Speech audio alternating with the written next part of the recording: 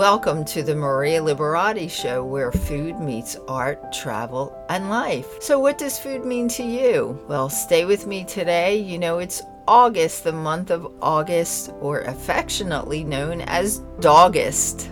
And in honor of Dogust, we are speaking today to members of an organization. It's really a special organization.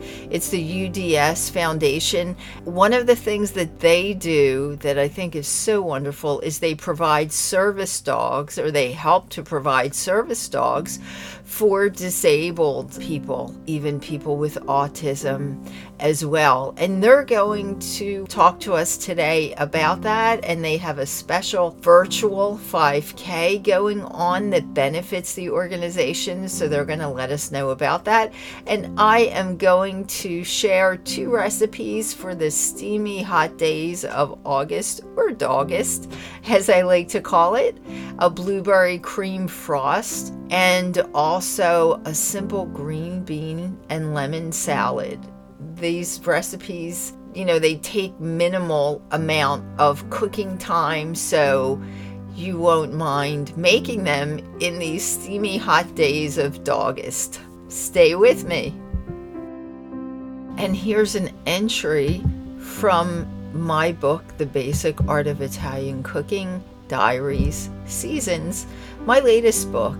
And it's from 1 August, or Dogust. Well, I was in Italy, and this includes a simple recipe as well.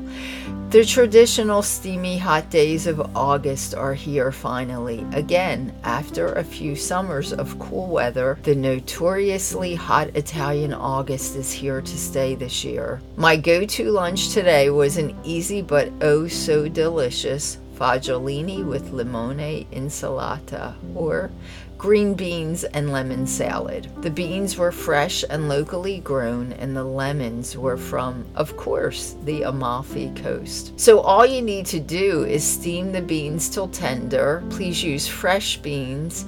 Add in freshly chopped garlic, the juice of 1 freshly squeezed lemon.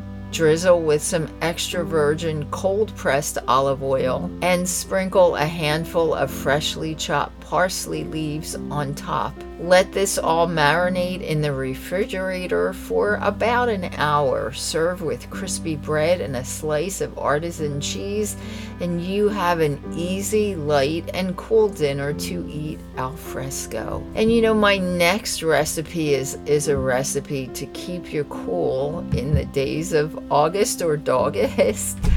It is a blueberry cream frost, and this recipe is also from my book, The Basic Art of Italian Cooking, Diaries, Seasons, and from my award-winning blog. So here's the recipe: 1 teaspoon of cinnamon, 1 tablespoon of honey, or you can use stevia or any other sweetener you'd like, 6 shots of espresso.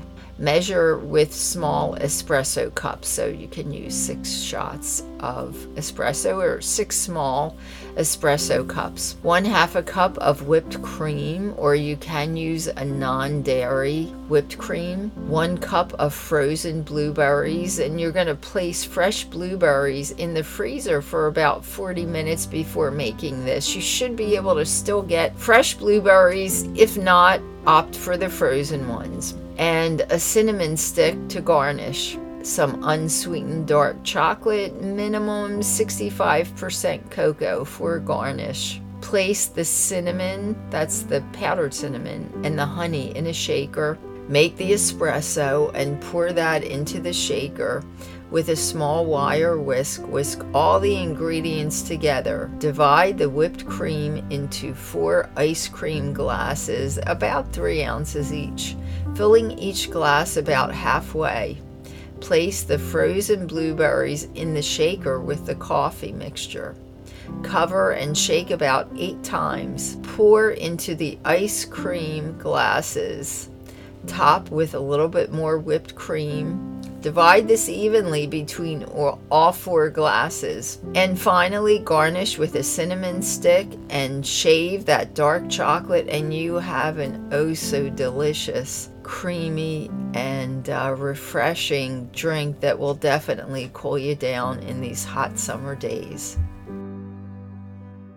So today I have some special guests with me, and they're here to tell us about a special cause. It's the UDS Service Dogs, and we have Jen and Lori, and Nova also is joining us today, which is so nice. I don't know who wants to start, but I know you have this really neat 5K event that's to benefit the organization. But you have maybe you can, I guess, introduce the organization to my listeners first. Tell them about it. Sure. Hi, my name is Lori Brees, and I am the manager of the UDS Service Dogs program. We have been part of UDS for about 20 years, and we place dogs with people who have mobility disabilities and children with autism. Puppies start our program when they're 8 weeks old, and they go through a 2-year program. And then they're matched with a client on our waiting list. So it could be somebody that might have muscular dystrophy or multiple sclerosis, or have problems, walking, or just having challenges with their mobility. And if the dog doesn't work for them, we have children with autism. And then we also have many schools in York and Lancaster counties on our waiting list for facility dogs. Wow. So is there like a special breed? Nova looks like, is that a Labrador Retriever? Are there like only breeds that work out better with this program, or almost any breed? Actually, that's a good question. And 99% of the time, we keep coming back to Labrador Retrievers because they love to work and they're very food motivated. Oh, okay. A dog, that works for treats is going to work really hard. So, Yes. we have used other breeds. We have Labradoodles. We have Golden Doodles, Poodles. We've used in the past Great Danes. We've tried Boxers. We just keep coming back to Labs because it is a tried and true breed for this type of work. And a large majority of service dog organizations do always try to use Labs. Okay. So I know you have this 5K event coming up. It's virtual, right? Yes. Can you tell us about, I guess we'll start talking about that so people know they can participate in that. What's that? Tell us a little bit about that event. This is actually our 4th year going virtual with our 5K. We had done it before in live with a wonderful, beautiful group of people running at one of the local colleges. And I like to say we were a little bit ahead of the curve as far as COVID goes, because we started our V5Ks in 2018. So, oh, wow. Yes. Yeah, that was way ahead because everybody was kind of starting it in the last 2 years. Yes. So how does that work? I'm trying to figure a 5K. What do people like participate on their own? Is that how that? I love our V5K is a little bit different only because we have participants that are also disabled that need to participate as well. So really encourage our participants to think outside of the box as far as how do they want to complete their virtual 5K. Do they want to run? You don't have to be a runner to participate in our V5K, which is wonderful. You can walk, you can hike, you can bike. We had a team actually participate in a Surrey ride, and they went up and down the boardwalk. We also, or you can pick your favorite type of gym equipment. Do you like to go on your elliptical or a treadmill? We also have opportunities for people to do if they like to row. I've done the 10,000 meters on my rower before instead of running. And then we've also had other people kayak. So really, it's wonderful that you get to choose when you want to do your 5K. It starts September 1st, and then Thanksgiving Day. You get to choose when you want to do it within that time frame. You want to do it. Run, walk, hike, bike, row, kayak, skateboard, pogo stick, however you want to do it, it is up to you. Well, that's great. That's great because almost anybody can do that. That's great.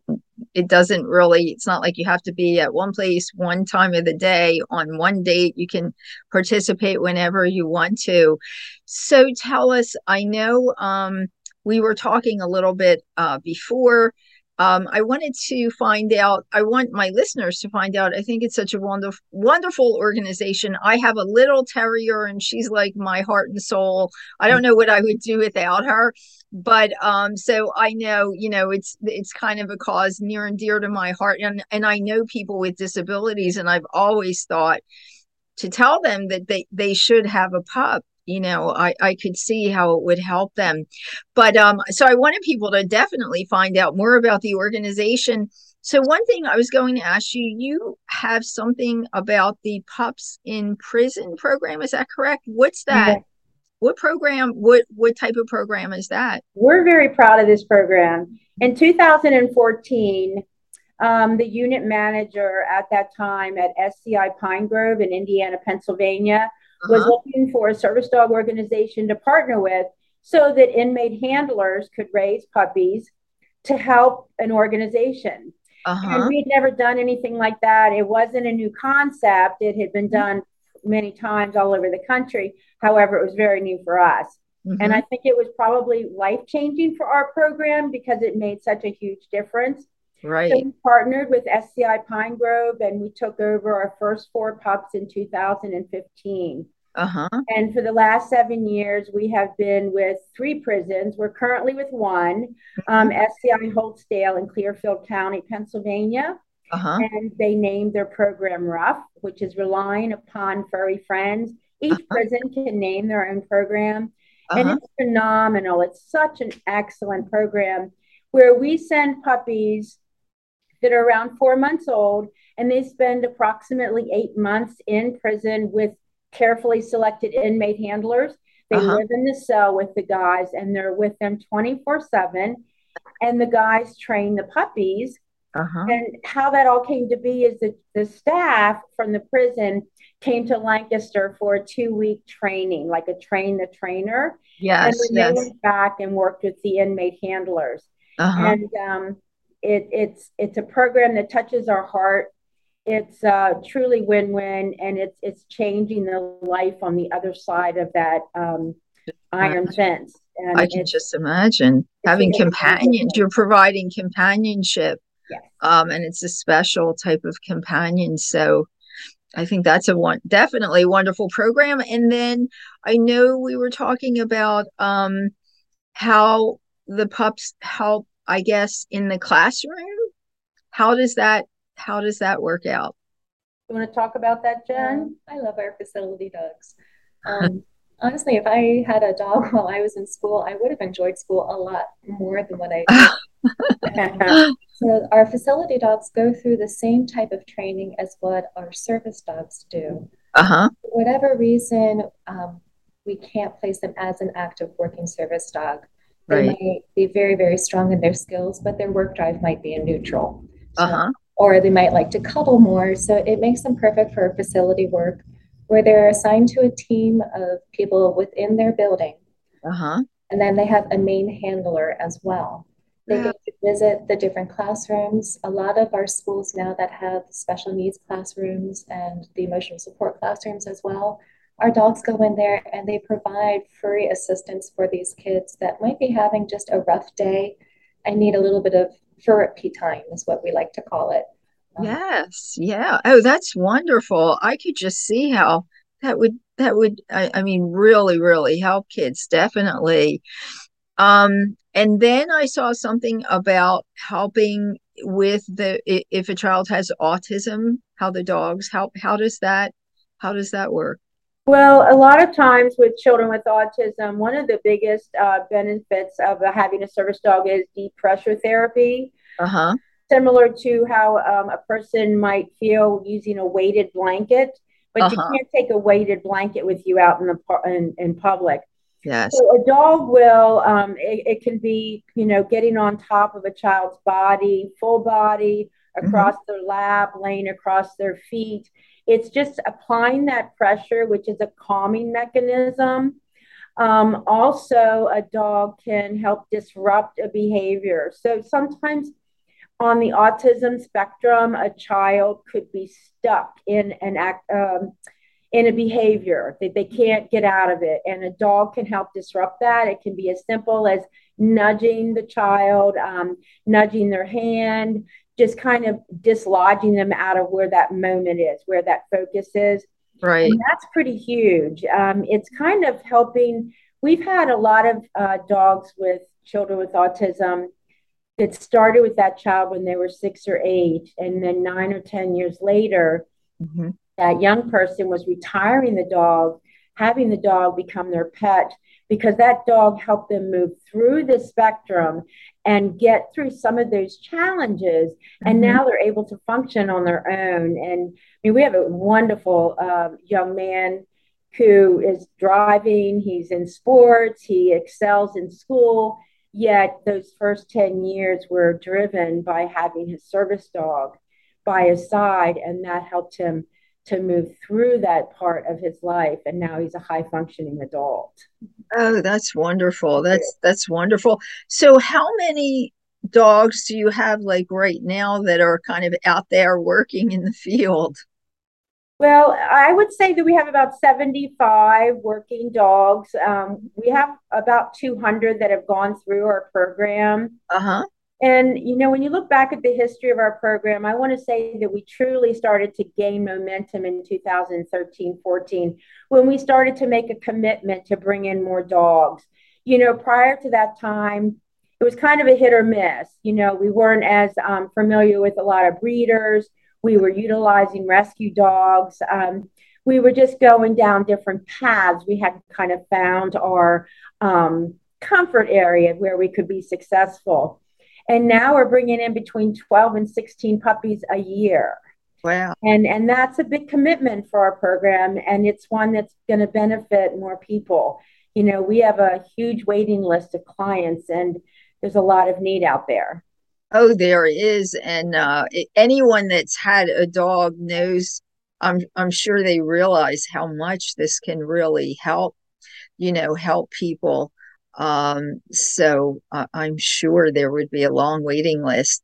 So how does anyone that wants to do this 5K and find out more about the organization, what's the website? Can you tell us the website or let us know what we need to do? Yes, you can go right onto our main website, which is www.udservices.org. Uh-huh.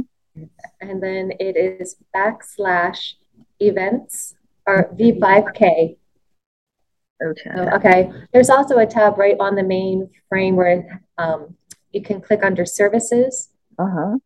pull up service dogs, and then it'll have events there for you as well. Okay. And if somebody, well, I guess you have a waiting list. So I was just going to say, if somebody does have a need for a service dog for this, they've heard this, can they get on the waiting list, or is there a contact? Absolutely. Oh my goodness, yes. Because I encourage people, if you're starting to think about a service dog, do it now and get on the waiting list. There's no obligation. If we would call a client and they're not ready, and that's happened before, due to personal circumstance or whatever their situation is, we'll just move them down on the waiting list, but they already did the hard part. They did the application, they went through the interview, and then they were accepted. So I encourage people, and you can find it similar to where Jen just shared with you, www.udservices.org, services, find service dogs, and our application process is listed right there. Okay. And I'm going to try and have this put up on my website also. Thank you. People can find that. Oh, sure. It's a wonderful organization. And I'm so happy to hear that you're out there doing that. I just think that's so important. Service dogs are a really, really important part. It's something that I think it's just so simple that people don't realize, dogs can be really useful companions, and especially help. Nova, I was boring you, I guess. Now we're interesting, right? Yes. Well, like I mentioned, food motivation. Oh yes, that's right. I She's know mine getting does some the same. street snuck over I'm here. kind of only Keep her teasing, but engaged. yes, I know.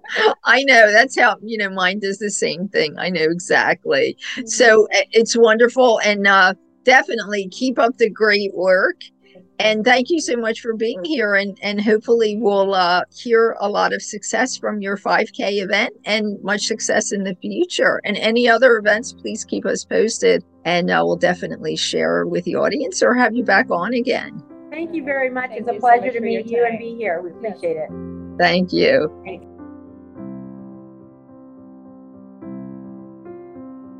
Thanks for joining us today at the Maria Liberati Show. And also thanks to my producer, Britton Roselle, and Lori and Jen and Nova from the UDS Foundation, who provide service dogs for the disabled, those with autism. And as always, you can find me at marialiberati.com. You can find me on Instagram at Maria Liberati. You can find me on Facebook at Chef Maria Liberati, on Twitter at Maria Liberati, on Vimeo on the Maria Liberati channel, on Roku, the Basic Art of Italian Cooking by Maria Liberati TM channel, and on Pinterest at Maria Liberati, on LinkedIn at M Liberati. And you can find my book series, my Gourmand World Award-winning book series, The Basic Art of Italian Cooking, on marialiberati.com, on amazon.com, on Kindle, and the publisher's website, artoflivingprimamedia.com. And don't forget my latest book. I shared some recipes in an excerpt today from the book. It's The Basic Art of Italian Cooking Diaries Seasons, and you can find that book wherever books are sold. And I had the honor of translating an award-winning Italian book that was translated into an English title called How Wine Can Change Lives, and it was written by the Italian wine girl Laura Donadoni, and I had the honor of translating it into English from Italian. And you can look for that book also, How Wine Can Change Lives, on Amazon, on artoflivingprimamedia.com, and anywhere books are sold. And don't forget, if you try any of the recipes that I share today, take a picture, share it with us, hashtag it the Maria Liberati Show, and we'll try and put it on the website for the Maria Liberati Show, which is the marialiberatishow.com. Until next time, peace, love, and pasta.